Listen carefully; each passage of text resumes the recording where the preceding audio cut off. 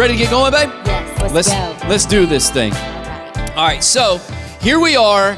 Question number 1, and it's blue, so that's for me, right? So I just want to tell you, loosen up, take notes, laugh with us. Let's have a good conversation today. You don't have to be stiff and uptight today. It's this. It says, what should I be looking for in a husband or wife? Hopefully, if you're married, you're not looking for this, a husband or wife. I'll say this, somebody that's hot. Find somebody that's hot. Y'all are like, that ain't spiritual. No, that's logical. But that's logical. Beauty is fleeting, honey. Beauty is fleeting, praise God. But beauty is also in the eye of the beholder. Ooh. I behold you, and you're hot. Anyway. Oh, my gosh. So here, I'm going to get it started with this. What should I be looking for? Because we do get asked this one a lot, right? Yes. Especially with people that aren't married yet and people that are growing with Jesus and trying to get things right. So I would say this, it depends a lot on your beliefs and stances on things and the stances that you're going to take on a lot of things. So some of it is if like there's certain things in our marriage and in our lives that coming into it I was not going to budge on and things like that, and she wasn't either. So if those aren't compatible to begin with, then obviously I probably need to stay away from that, right?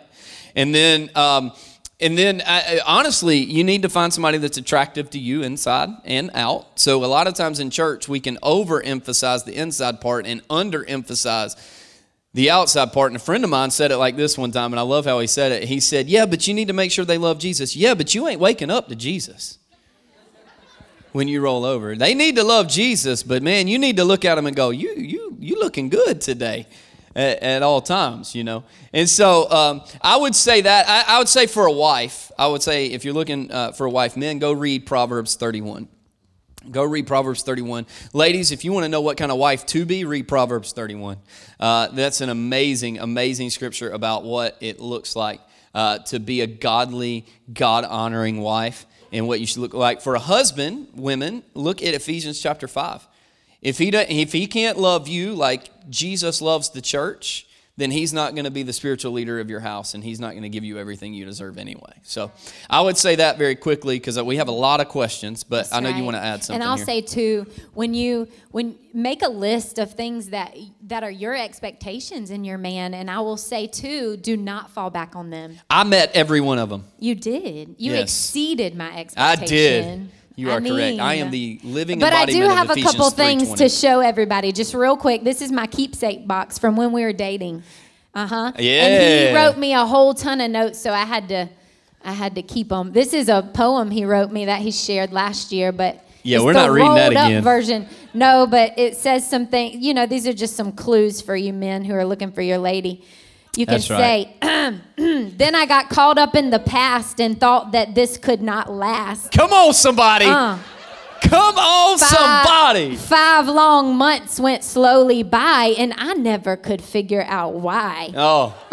Listen, Casanova in the flesh. And I'll just read the last stanza. The last stanza is the best stanza. I am yours, and you are mine. And good good Lord, Lord, baby, you are so fine. He still remembers. Come on, somebody. It worked, didn't it? Hey. She wearing the ring. That's all I'm going to say. You didn't let me finish. Oh, I'm sorry. I'm never going to leave you, angel. No matter whatever happens, you'll always be my princess. He couldn't find anything. I couldn't find anything with Angel. Couldn't find nothing with Angel. And you know, even when you are married, don't stop this. Like, you know, we still leave each other notes and things like that. Like, don't let it fade. Just keep dating your spouse. That's right. All right, you ready for another question? I'm ready. I got this one for you. Ready? Yep. It's this one. How can you earn trust back after it's been lost? That's a really good one. That is a very good one. We're going to be just raw and honest, authentic this morning and let you guys know, like, we are not perfect if you thought that we are. We are not. We struggle. And he actually broke my trust very early on when we were engaged. That's why I wrote so many poems. Yes. No, I'm just And kidding. that's a part of rebuilding it, is just pursuing the other. And it's not just on his end. You know, if you're the one that broke the trust, you have a lot of things to do. You have to be committed, and you have to have humility. You have to put the other above yourself and realize that she or he is more important than whatever it was that you broke their trust on. And I will say too, like, there were moments where I would hold in, you know, the fact that I was still struggling with the mistrust, but he was in tune to that and would say, hey, babe, we're okay. We're good.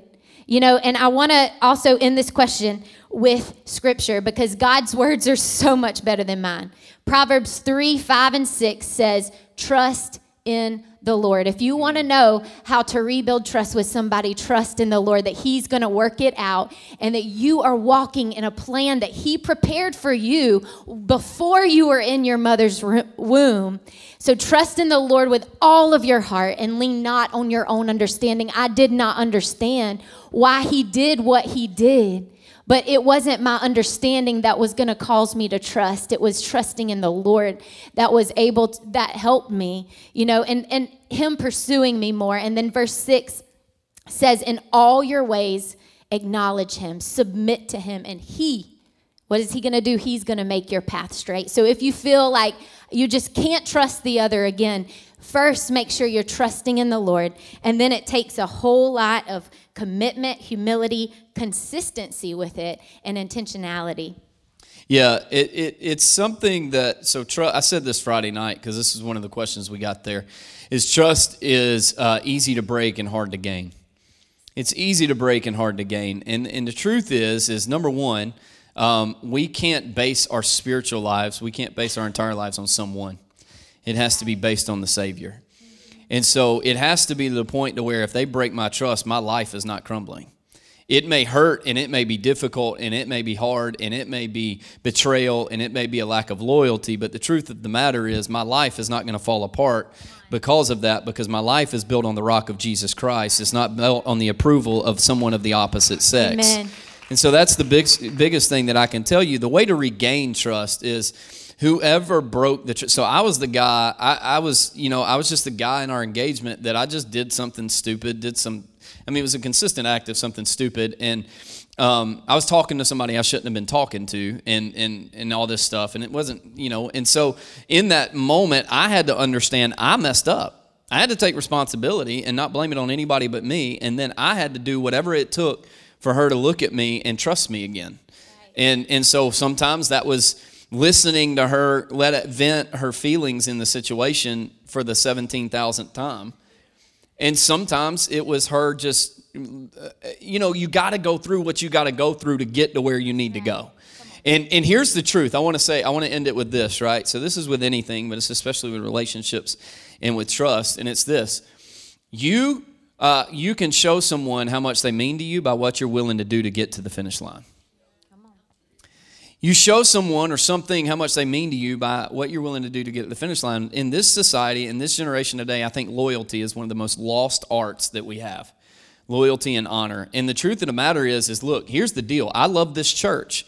I'm not always happy with everything that happens in this church, but I love this church, and I will go through hell and high water in order to see God do something amazing in this church. I love this woman. I'm not always happy with everything about her, and she's not always happy with everything about me, but I will go through hell and high water to make sure that God sees her faithful at the end of her life, and vice versa in our marriage as an example. And so we've got to be willing to go through a process and be loyal in that moment instead of walking away. So I hope that helps somebody in the trust issue. I'll read the next one. Okay, you got the next one. Here we go. I'm going to start it for you. How can married Christians avoid emotional affairs? Oh, man. So this is a good one, because when you hear this one on the surface, you may go, well, that's obvious. But obviously, if you look at the aspect or the climate of marriages today, it's not. It's not obvious, because there's a lot of people, a lot of Christians and non-Christians, that destroy lives because of emotional affairs. Can I tell you the only way, there's not only one way to have an affair, and it's not just physical, but there's emotional affairs as well, right? And so we have to be careful with that, and we have to understand that there's a slippery slope for everything. Nobody wakes up in the morning and goes, I think I'm going to ruin my kid's life, my wife's life, my job, my career, and everything else. Nobody does that. But what they do is they have a slow fade over months or years that turn into a bad decision, and then one bad decision makes it numb for the next bad decision, which makes it numb for the next bad decision. Nobody wakes up and goes, I think I'm going to be addicted to drugs. But they try something that's a slow fade down a slope, and then you decide you don't want to get any better, and so you just want to ruin everything, and you continue down that path. It's the same thing with marriage and affairs. You just get caught in this cycle that you just want to stay where you are because the change is too difficult. And so Philippians chapter 4, verse 8 actually says this. I love this scripture. It says, finally, brothers, whatever is true, whatever is honorable, whatever is right, whatever is pure, whatever is lovely, whatever is of good repute, if there is any excellence and if anything worthy of praise, dwell on these things. So there you go. Just ask yourself if what you're doing, is it true? Is it honorable? Is it right? Is it pure? Is it lovely? Is it of good reputation? Is there any excellence of it? And is it worthy of praise? And if it is, then you can go, all right, I can dwell on those things. Pornography isn't. Talking to somebody of the opposite sex in ways that you shouldn't be talking to them isn't. If you have to hide the conversation from your spouse, you shouldn't be having it. If you can't tell them that you work together, you probably are crossing a line you shouldn't be crossing. You know, and I go back to 1 Thessalonians chapter 5, verses 21 and in 22, it says this. It says, but examine everything carefully. Hold fast to that which is good. And then it says this, verse 22, it's just the best advice in this moment. Abstain from any form of evil. Yeah. Abstain from any form of evil. You know, and that sounds easy, right? That sounds like, okay, just stay away from what's bad. But what's bad can also come in a package that looks good. If you're starving your spouse of attention and they start getting the attention from somebody at work, then it comes off as very innocent until it's not. Are you following me? Yeah. And so we have to be able to listen and be guided by the Spirit of God and go, what is God telling me to do? And what do I need to stay away from in this situation? And emotional affairs, physical affairs, none of that happens just in one day. It happens over a course of time. And so we have to be, I'm so committed to her that I don't have meetings with females by myself. I don't do it. And it's not because I'm afraid you're going to do something or I'm going to do something. It's because I love her and it's a standard we have. In fact, our office abides by that standard. We don't do that in private areas by ourselves because we want to always remain pure, honorable, right, you know, whatever's worship and excellence. So that, I think the way you stay away from emotional affairs is you stay away from anything that could cause any kind of doubts or questions. I used to say that too when people would ask me these questions like this. You know, just if it seems like a gray area and it makes you double think, like, don't do it. Just stay away. Because there are some things in the Bible that aren't black and white. And so you kind of have to use the guidance of the Holy Spirit in you to know whether or not to do something. And if you feel like it may not be a good idea, then it's probably not, you know? That's good. Yeah, absolutely. In the Spirit, a lot of times we want God to come down and audibly tell us, hey, stay away from that. Yes. You know how God does that? It's called your conscience. And it's in your heart, and it's in your spirit, it's in your belly, literally. I could go through the scientific, but I'm not. It's in your belly, and that thing that whenever you pull up that website or you have that conversation or you hide that text message or you do that sets off inside of you and makes you feel nervous and bad, that's the Spirit of God going, hey, abstain from all things evil, and this is not good, because anything birthed in darkness is not going to be good. Please remember that. Relationships you have to hide are birthed in darkness, and it's probably not going to be very good. All right, I'm going to get out of that for a minute. All right, here's the next question. You ready? This one's for you. Okay. How can I heal from the hurt of a past broken relationship, and what do I do if I have something from my past, but I'm scared to tell my spouse? Okay, so this is kind of a two-part question, but it goes together. You need to get out of a hurt pattern and pursue a pattern of healing, a healing pattern. You know, I didn't realize it until I started talking with him more and being open that I had brought a whole lot of brokenness and hurt into our marriage that I could have dealt with beforehand, but I didn't understand that it was something that I internalized.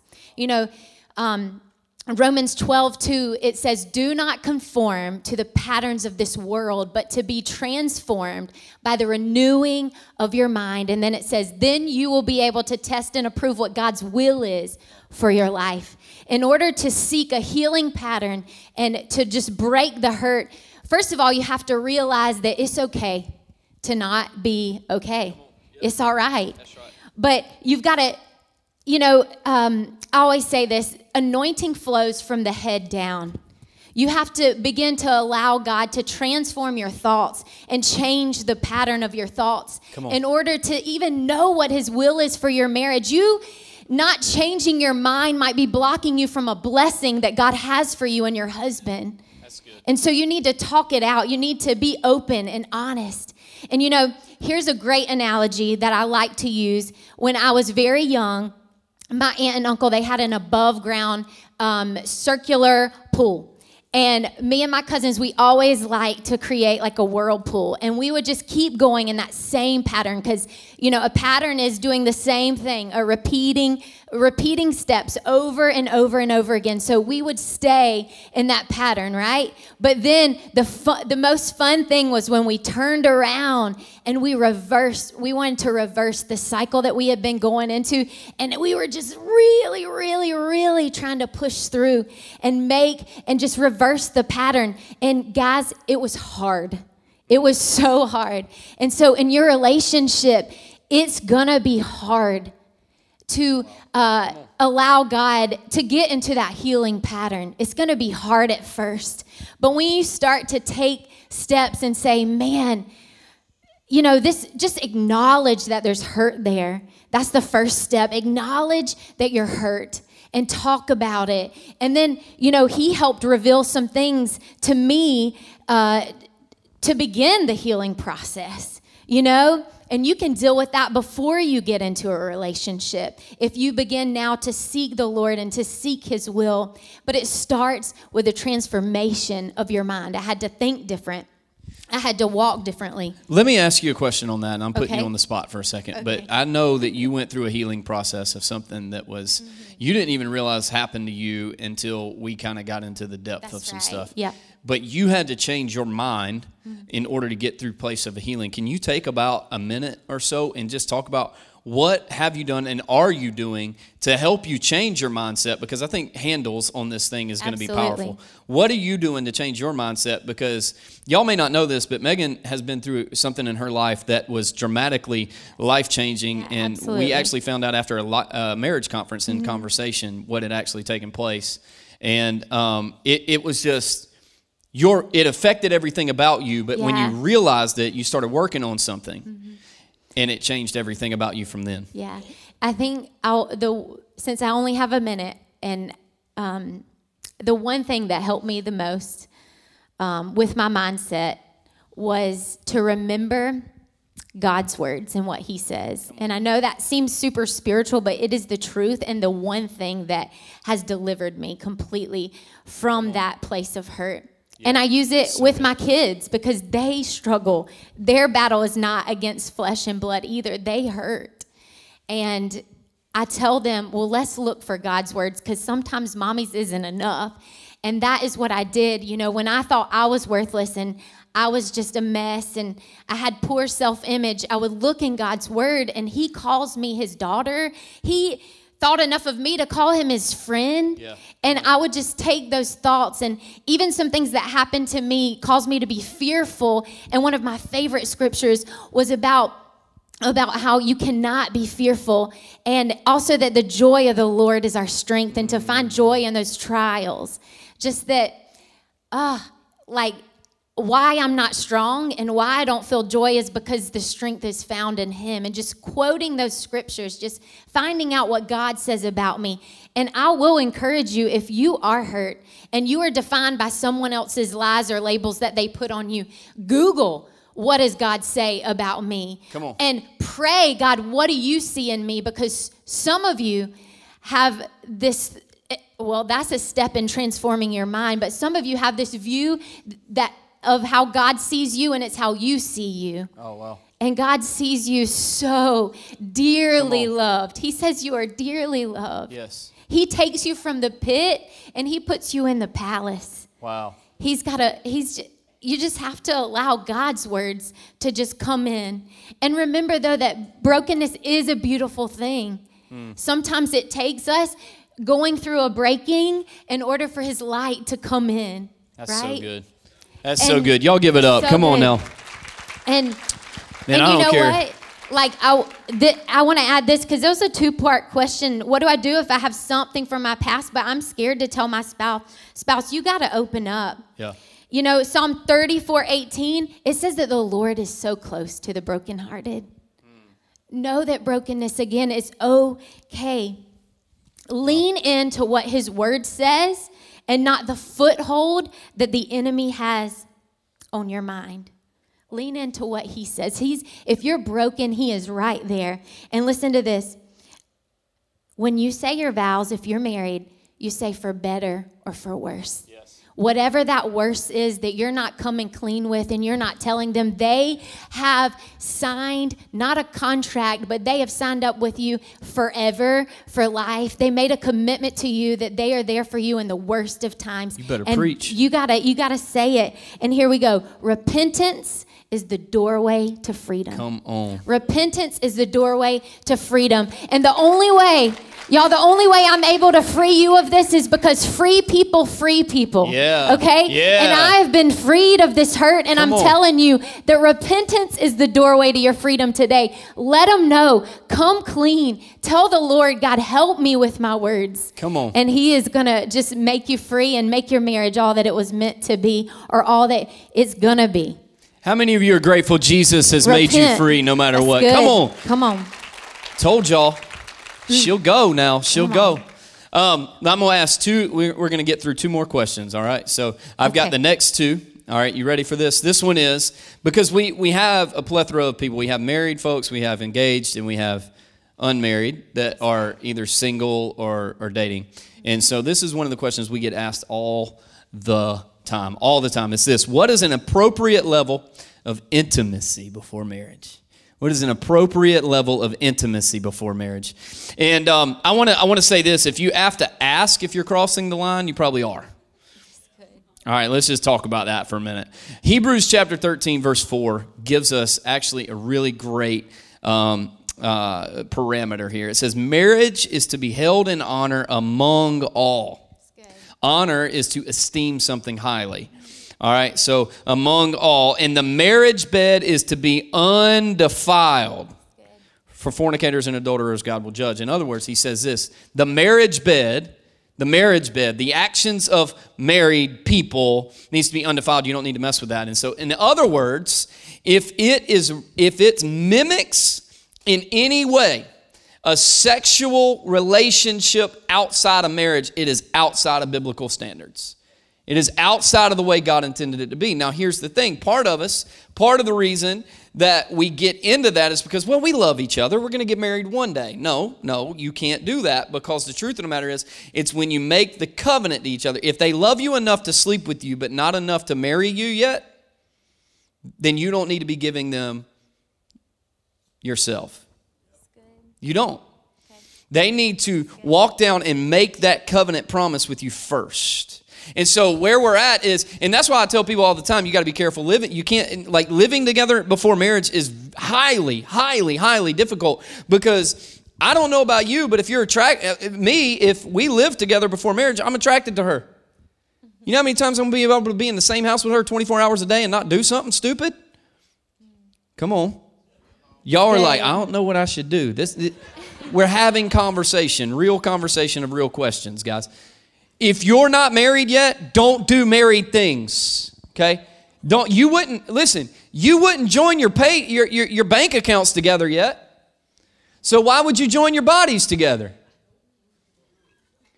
So what? God is more in your money than he is in your body until it comes to tithe? All right, anyway. That's good. No, it's true. Let's just talk about it. Let's be real. Like, don't do something that God intended to be special and great and amazing outside of his intended results anyway. Don't do that. And so I want to go to number 6, all right? I do want to say, too, on that really quickly. Okay. I know what time it is. Yes. You say that all the time. Yeah, uh-huh. But I want to say, like, praise God, you know, that his grace covers a multitude of sins. So absolutely, don't think we're shaming you if you've done that. I mean, we're not perfect. You know, and so there's forgiveness for you here today in this house. God's grace makes things pure again. Does. God's grace makes things forgiven and redeemed. So good. And so maybe you're in a place where you're going, we're in that situation and we've done that and we've been there. I just want to tell you, you can be redeemed and start. That's why it's from this day forward, like from today on. I don't care about what you did last week or last night. It's from today forward. It's from today I make this declaration. My marriage will be blessed by God. Now we got just a couple of minutes and I want you to hit this. This is yours. Number 6, here we go. I feel like my spouse spends more time on their phone and at work than with me. What can we do? We actually do get this a lot. This is a big deal in today's society. It is, so really we're going to end with this one. I will say, talk about it. Don't nag. Don't nag him like, your phone's more important than me. I may or may not have said that. I see a lot of people getting elbowed right now. And I mean, there was a season in our life too where he worked so much. I only saw him on Thursday nights, and when I did see him, I was nagging him like, you work more to make your job stable than you do, you know, here at the house. And like the time that we were together was just really sad because I was nagging him. Do not do that. And if you do, let's change our mindset on that. And I want to free you guys of something today. I want you to know that your life is more than a comment. You don't need a comment. You don't need to comment. Whether it be Facebook, whether it be Instagram, whether it be the Gamecock message boards. Easy. Whatever. You don't need a comment. You don't need to comment. You have a covenant. Come on. You have a covenant this way, and you have a covenant this way if you're married. And so remember that you don't need this. Put it down and be present. And present isn't, well, I'm sitting here with you. I'm sitting here with you. That is not present. Put it down. He may not be here tomorrow. She may not be here tomorrow. They may not be here tomorrow. You might not be here tomorrow.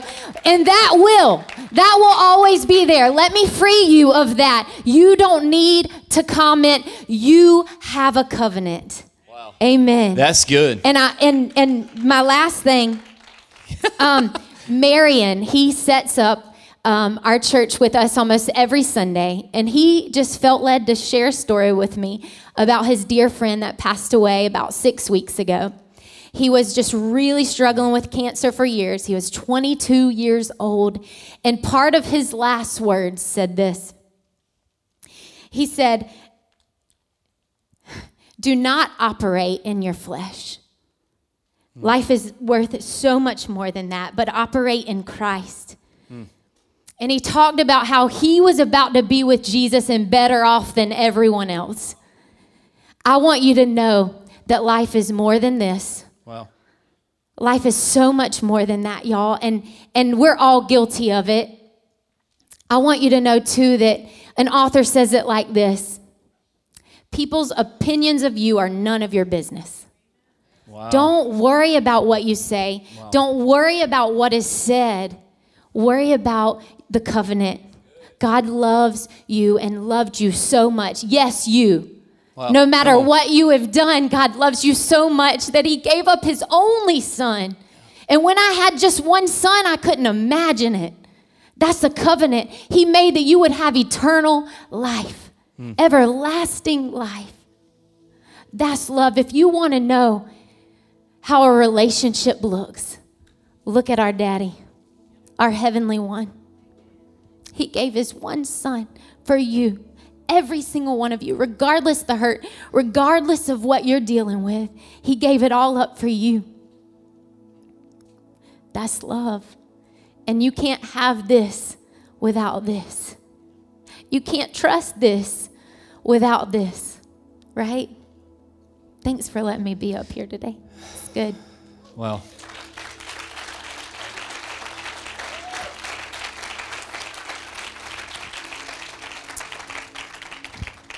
I think that's a perfect way to end, is to understand that it's God's love. That's right. It's not just a horizontal relationship that we're working on. It's vertical. And your horizontal relationship is an indicator of your vertical one. And I just want you to know today, we've been through this relationship series and we get pretty in depth and we talk about a lot of things, but I want you to know that today, no matter where you are in your relationships, no matter where you are in your life, no matter where you are, what you've done, what's happened, Megan said it perfect, that God is there and He forgives and He loves and He redeems and He makes things pure again and He makes you whole again. And I said it last week and I'll say it again this week. God gets the last word. And you don't have to be held captive by something that God has already freed you from. And so I just want to do something, if you would, just while you're seated, just bow your heads. And I just want to ask if there's some people in the room today and say, hey, Pastor, I know this is the end of a relationship series. And we're going to talk next week about how God is a way maker, a miracle worker, and how powerful He is. But I need to give Him my life. I heard about a God of forgiveness today. I heard about a God of love and of joy and of grace and of mercy, and I need to give Him my life today.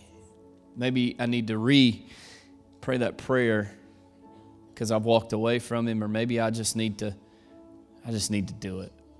Whatever it is. If that's you, would you hold your hand up really high where you're sitting today so we can pray with you salvation over your life? Because God's got great things for you. I'm telling you, your life is only starting whenever we begin to walk with Jesus. You're going to get a clipboard put in your hand, and we want to ask you to fill that card out, and we'll take it at the end of the service because we want to walk with you. But if everybody would just pray this short prayer with me all together out loud. Dear Jesus, we give you our lives. We accept your forgiveness. And I ask that you make me whole again. Thank you for welcoming me into the family of God today. I want to be made whole. I want to be made new. And I love you. Church, can we make some noise for one person that entered the kingdom of God this morning? Amen. Amen. We want to pray with you over you and current or future marriages, and I want you to go out there and have a good time. Stop by the Connect Center, grab some invite cards on your way out.